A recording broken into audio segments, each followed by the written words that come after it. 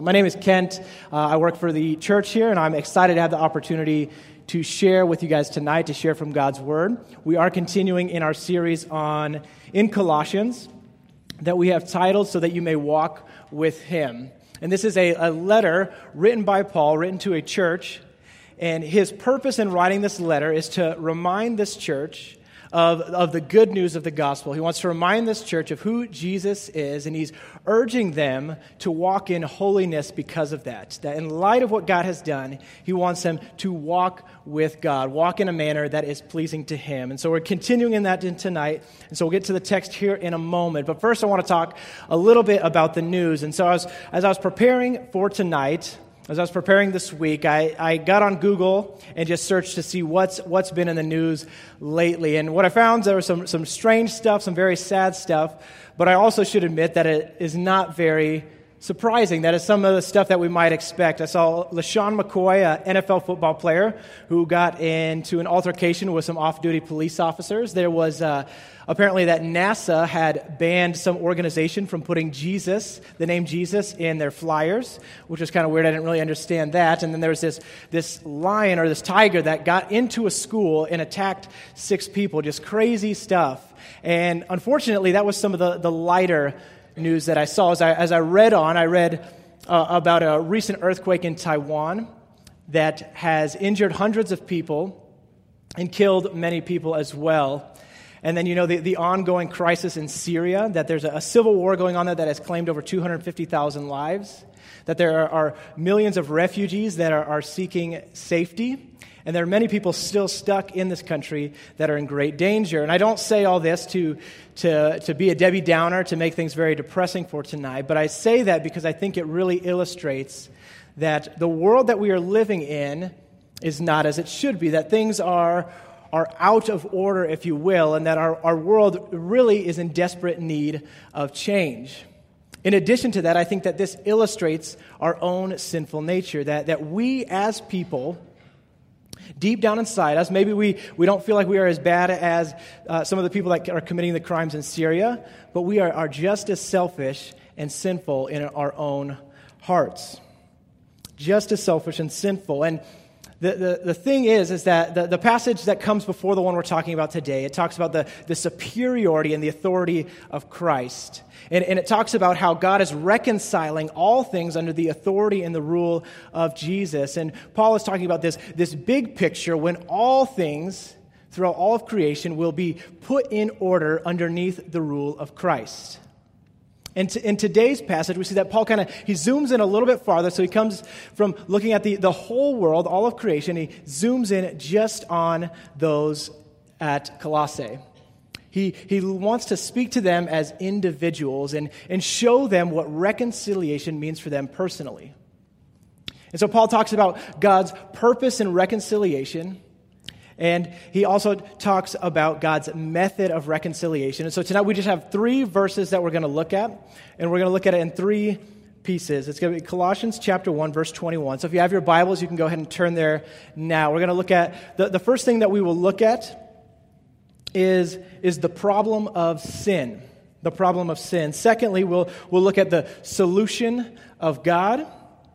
And thirdly, we'll look at our responsibility in this big picture.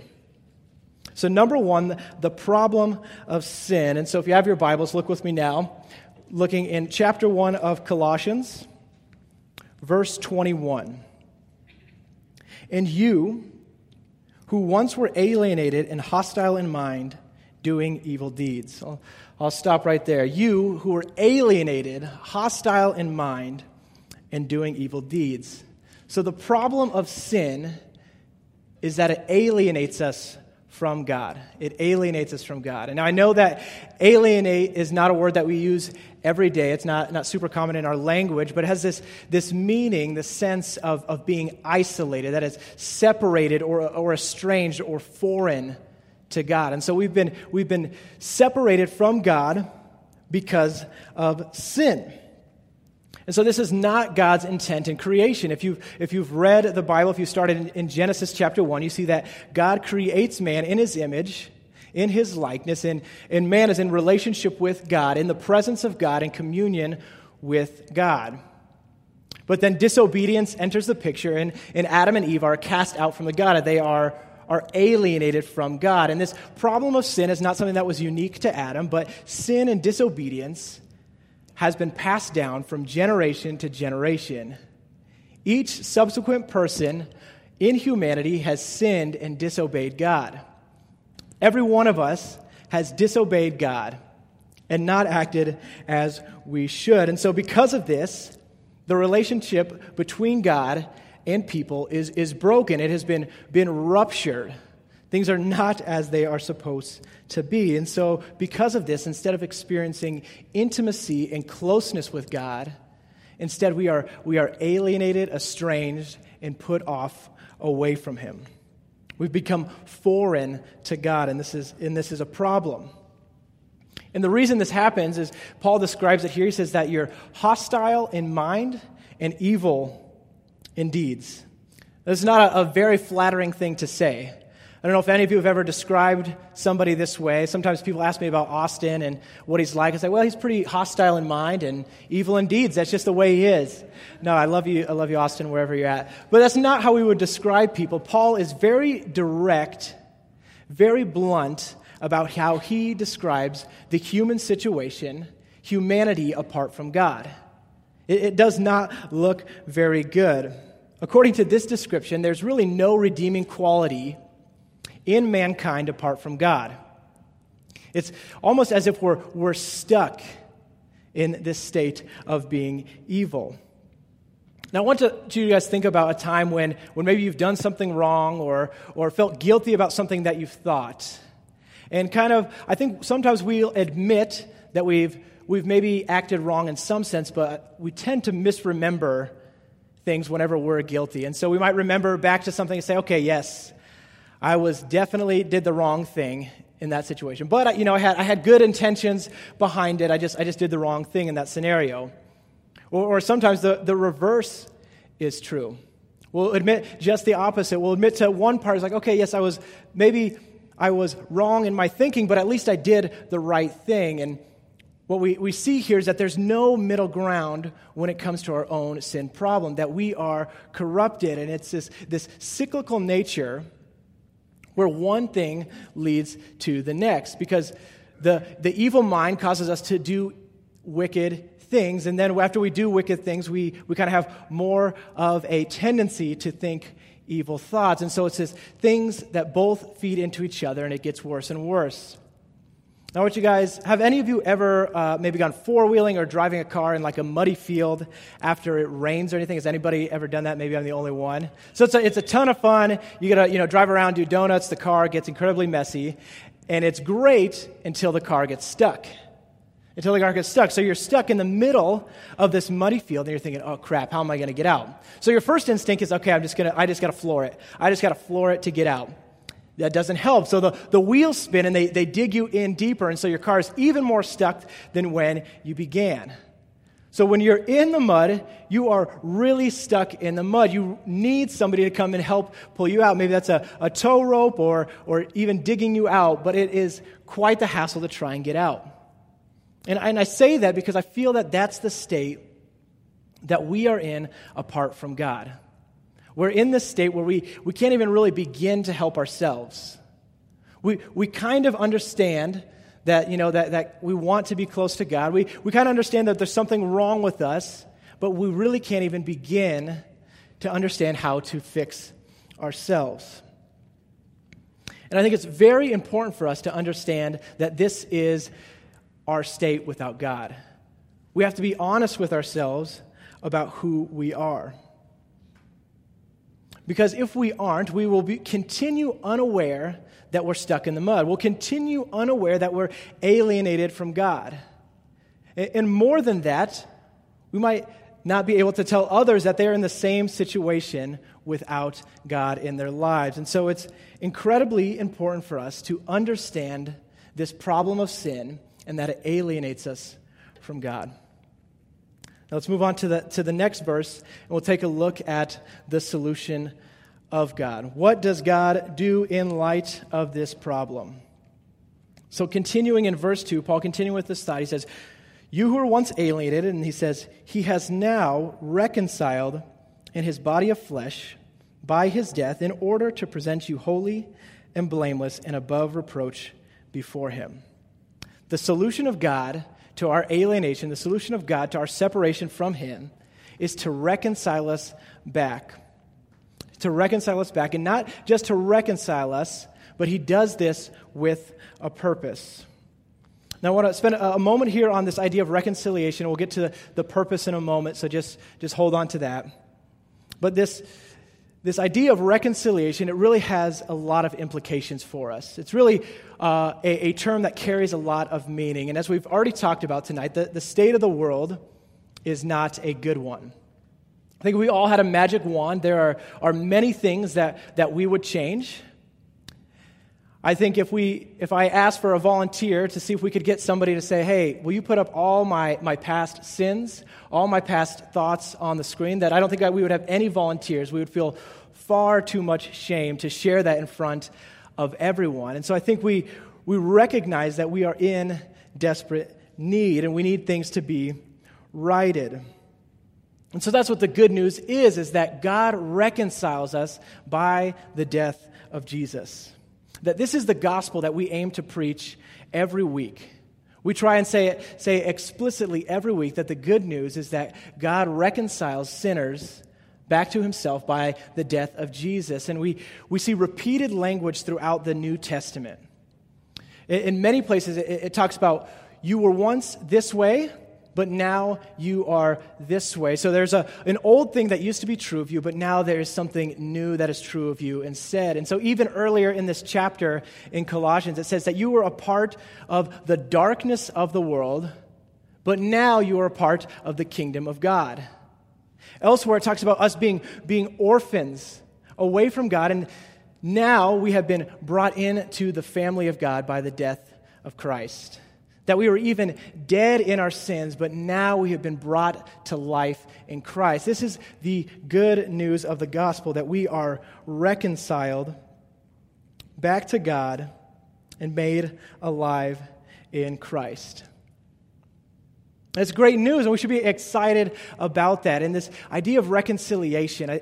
So when we think about Jesus saving us from our sins, I think a lot of times we really focus on the guilt that we have from our sin, that we think that Jesus died so we be free from the guilt or free from the punishment that we are due for our sins. And I think that is true and very important, but if we just focus on that, I think we miss out on the big picture of reconciliation that God is trying to work in our lives.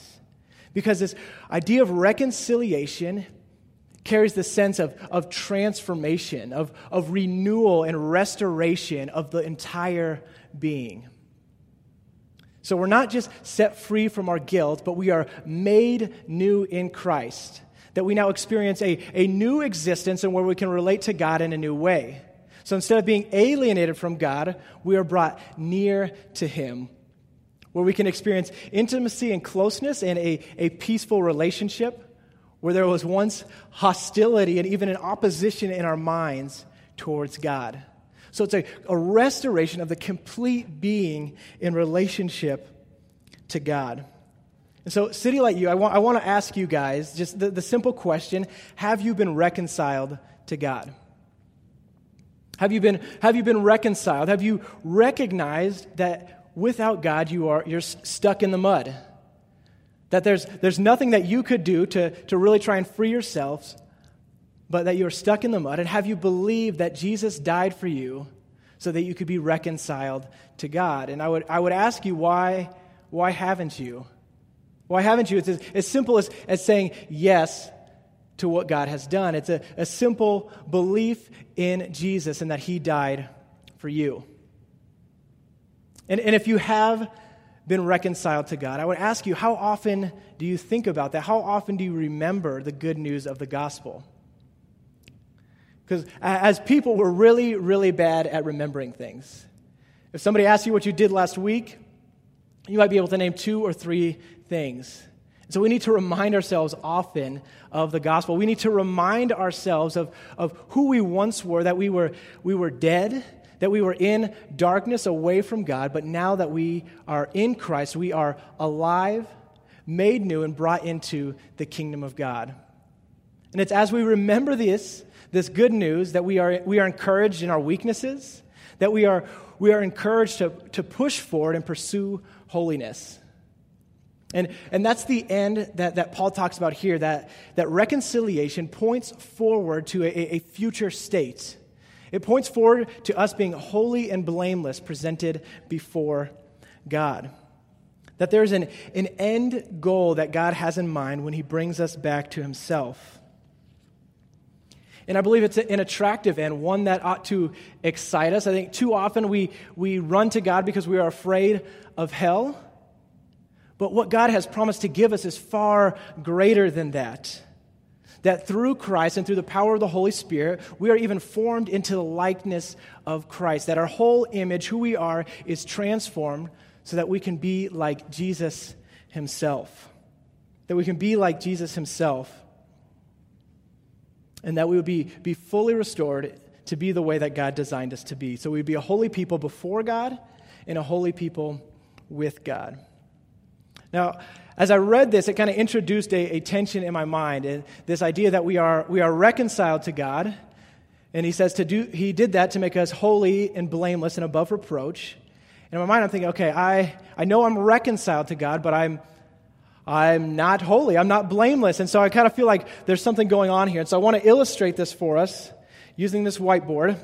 I'll try it with my best handwriting. I'm not a very good writer here, so hopefully you can read it. So I feel like Paul introduces maybe two states here, that there's one state that's the present state that we exist in now, and then the other state that we are moving towards, that's the end goal. And so we have this bottom line right here, that we are reconciled. So you might call this, your moment of salvation, that you have been transferred from the kingdom of darkness into the kingdom of God. And then up here, we'll have holy. That God desires to make us holy. And so we know that in Christ we are brought here reconciled. But I think we can all admit that none of us are perfect and holy, and that we would never be able to stand before God, even now, and say, God, I'm perfect, like I'm here, I'm blameless and ready to be with you. And so I want to put this up here, and we'll get to this space in the middle here in just a little bit. So if you'll bear with me, we'll move on to our last verse here and talk about our responsibility in light of what God has done. So Paul continues his thought. He says, "You who were alienated have been reconciled, will be holy, if you indeed continue in the faith, stable and steadfast, not shifting from the hope of the gospel that you heard, which has been proclaimed in all creation under heaven, and of which I, Paul, became a minister." So it kind of starts off strange. He's talked about all these great things and things that we get excited about, and then he says, if. It's like he's given us this great promise, and he said, okay, hold on. This promise is yours if, and he's introduced a condition here, and I'll admit that the first time I read this, I was kind of like, okay, that's not what I was looking for next. That's not maybe super encouraging, and I think at first read, we might feel like this introduces some doubt into our minds, or maybe some uncertainty, like, well, am I really secure in Christ? What is it that I need to keep doing so that I can be sure that I am saved, to be sure that I have eternal life? However, I think if we think a little bit harder, we'll see that maybe we shouldn't be as frightened by this text as it might seem. And first, I think what we see here is that Paul is laying out some marks that distinguish between genuine faith and counterfeit faith. Genuine faith and counterfeit faith. So we'll say we have two people, and both of them, maybe come to City Light U on a night, and they both get really excited. They say, yes, this news of the gospel I wanted. I believe in Jesus. I believe that he died to reconcile me to God. And they both get really involved in Bible study right away. They're praying. They're very excited about the things that are going on. And so at first glance, both seem to be showing fruits of the gospel. They both seem to be headed in the right direction.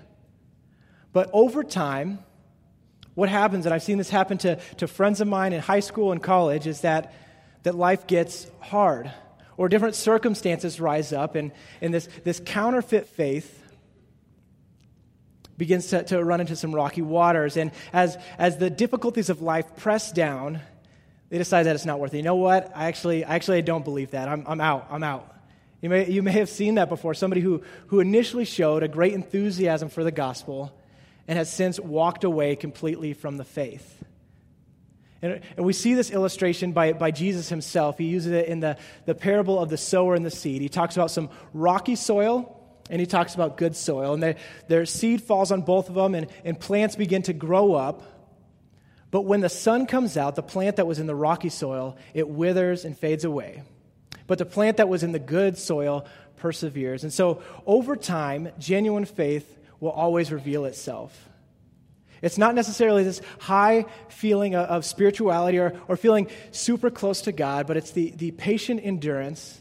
It's the faith from that day-to-day life that is genuine faith. And though it may waver and it may struggle from time to time, it will always endure. And the second thing I want us to note here is that Paul is actually not introducing any sort of doubt in this passage, that there's actually a vote of confidence from him. And as I was studying for this, one of the scholars actually even, he paraphrased it. So that phrase where it says, if you continue in the faith, he'd paraphrase it and say it this way, that at any rate, if you stand firm in the faith, and I'm sure that you will. He says, I'm sure that you will. Paul is confident that the gospel that has begun to produce fruit in the Colossians is going to continue to do so. And so I don't think we should read this passage with apprehension, with doubt or any sort of fear, but rather we should take it for what it is, which is meant to be an encouragement. And so I'm not saying that we don't need to take this seriously, because we do, and I think what Paul is pointing to is a real responsibility on our part to work out the gifts that God has given us. That God has given us the Holy Spirit that we might grow in holiness, and it is our responsibility to work that out and grow into that. That this cooperative effort by the means that God has given us to continue to move down the road from this line of reconciled up to the line of holiness, that God has given us a task to grow in holiness in this life. But not that we would ever become perfect or even a completed product, but that we would realize that we are en route, that we are in process of becoming holier. To be holy, blameless, and above reproach. Now, in light of this thing, I think that there are two things that Paul is calling us to in this passage, that he's urging the Colossians to do, and that I would hope that we as a ministry would do as well. And the first thing is that we would build and invest in our faith. That we would build and invest in our faith. Paul uses the language of being stable and steadfast, and it kind of brings out this image of a building that is stable and secure. A building that's stable and secure. And we know that a secure building first starts with a solid foundation, a foundation that won't shift. And that foundation for us is Christ. We know that Christ is a cornerstone on which God is building his church. And so we have a secure foundation, but additionally, when building something, there's always great attention and care that goes in to make sure that the structure is sturdy. And so to ask you guys, are you investing in your faith wisely? Are you investing in your faith wisely? Because without proper care, our faith will grow weak and frail. You know, are you committed to reading your Bible? Even when you don't feel like, are you committing to read your Bible? Because it's through the Word of God that we grow in our knowledge of God. And through that, we are encouraged and strengthened in our faith. Are you a part of community, whether that's being here on Tuesday nights or even going to city groups during the week? Because it is through community that we are free to be weak and vulnerable, that we're able to be encouraged by the community of God, and ultimately our faith is strengthened in that. Are you persistent in prayer? Do you get before God and lay out your heart in front of Him?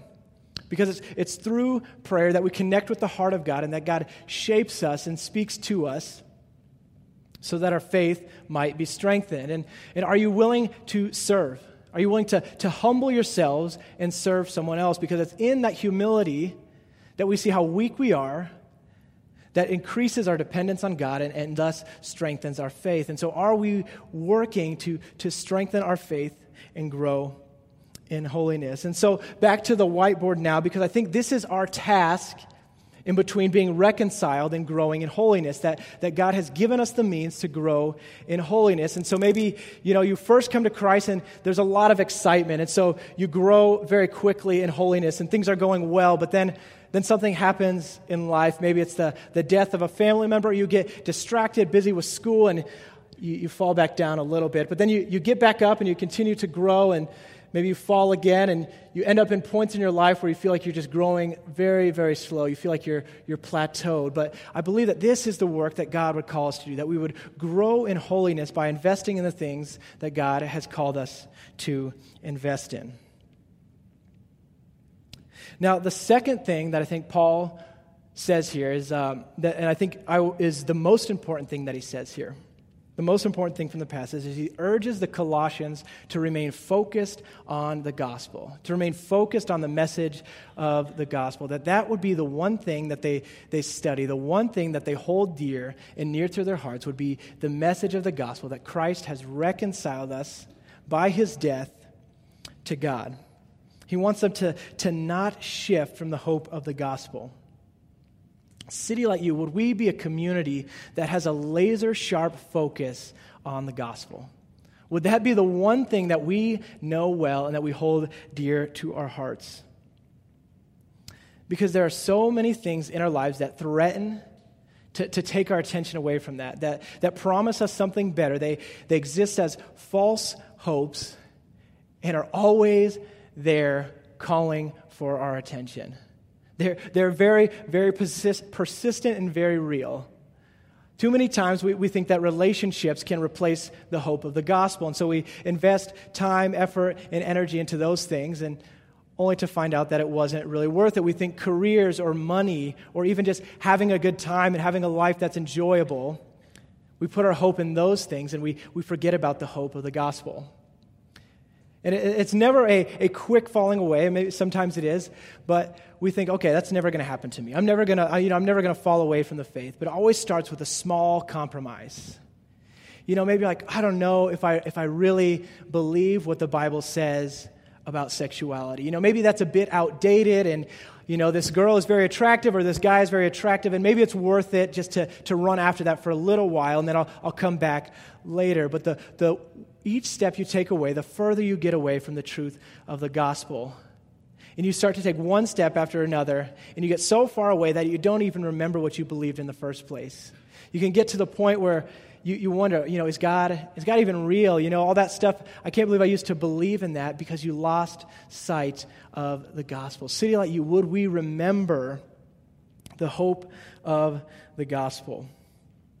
Now, I want to bring us to a close by finishing this picture on the whiteboard, because we spend our lives in this area here where we're trying to grow in holiness, and maybe you make it this far and then you die. Whoops. You didn't quite make it. You started here, you wanted to be here, but you died right here. You're out of luck, right? And I think that's one of the beautiful messages of hope in the gospel is God's faithfulness. Philippians 1:6 that says that I believe that he who began a good work in you will bring it to completion. That God brings us to completion. He takes us from this point to this point. God brings us to this holy standing to be blameless and perfect before him. The work that he began at reconciliation, he is faithful to finish and bring us to be holy and blameless and complete before him. Amen. Thank you. So I want to end by reading a section from 1 Corinthians 15. If you have your Bibles, please turn there, because I think this pictures well what we've been talking about tonight. This pictures well the hope of the gospel that Paul is illustrating here. So it's going to be beginning in verse 51, and it's this beautiful passage in 1 Corinthians that if you've never read it, I would encourage you to do so. So Paul lays out in great detail the gospel. He says it's of first importance, and he spends about 60 verses just describing this. And this is his ending to it, his ending to the hope of the gospel. Beginning in verse 51, he says, "Behold, I tell you a mystery. We shall not all sleep, that is, we shall not all die, but we shall all be changed. In a moment, in the twinkling of an eye, at the last trumpet. For the trumpet will sound, and the dead will be raised imperishable, and we shall be changed. For this perishable body must put on the imperishable, and this mortal body must put on immortality. When the perishable puts on the imperishable, and the mortal puts on immortality, then shall come to pass the saying that is written, Death is swallowed up in victory. O death, where is your victory? O death, where is your sting? The sting of death is sin, and the power of sin is the law. But thanks be to God, who gives us the victory through our Lord Jesus Christ. Therefore, my beloved brothers, be steadfast, immovable, always abounding in the work of the Lord, knowing that in the Lord your labor is not in vain." Your labor is not in vain. City like you, would we be encouraged by this? Would we never shift from the truth of the gospel? The magnificence and the promise of our transformation in Christ that will be completed because God is faithful. Would we remember that Christ died to reconcile us to God? And that in light of that, would we be persistent in growing in our faith because we know that God is faithful to us? Let's pray. Heavenly Father, we are so grateful for who you are. Father, we confess that oftentimes we doubt your goodness, that we doubt that you have a plan, we doubt that you're working, Lord. But we thank you for your graciousness in giving us your word, for your graciousness in giving us community, and that we can come to you in prayer and be reminded that you are working, that you are active in our lives. Lord, we thank you that you are gracious to invite us and to participate in the work that you are doing, Lord. We thank you that we are not just passive recipients of your great grace, Lord, but you have invited us to be active and growing in holiness, that we would grow in our joy and our knowledge of you, Lord, and that we would spread that to others as well. And so we thank you for Christ. We thank you for giving your Son to die on the cross, that by his shed blood that we would be reconciled to you, that we would be made new. And we thank you for the promise that one day we will be completely transformed and made new before you. In Jesus' name we pray. Amen.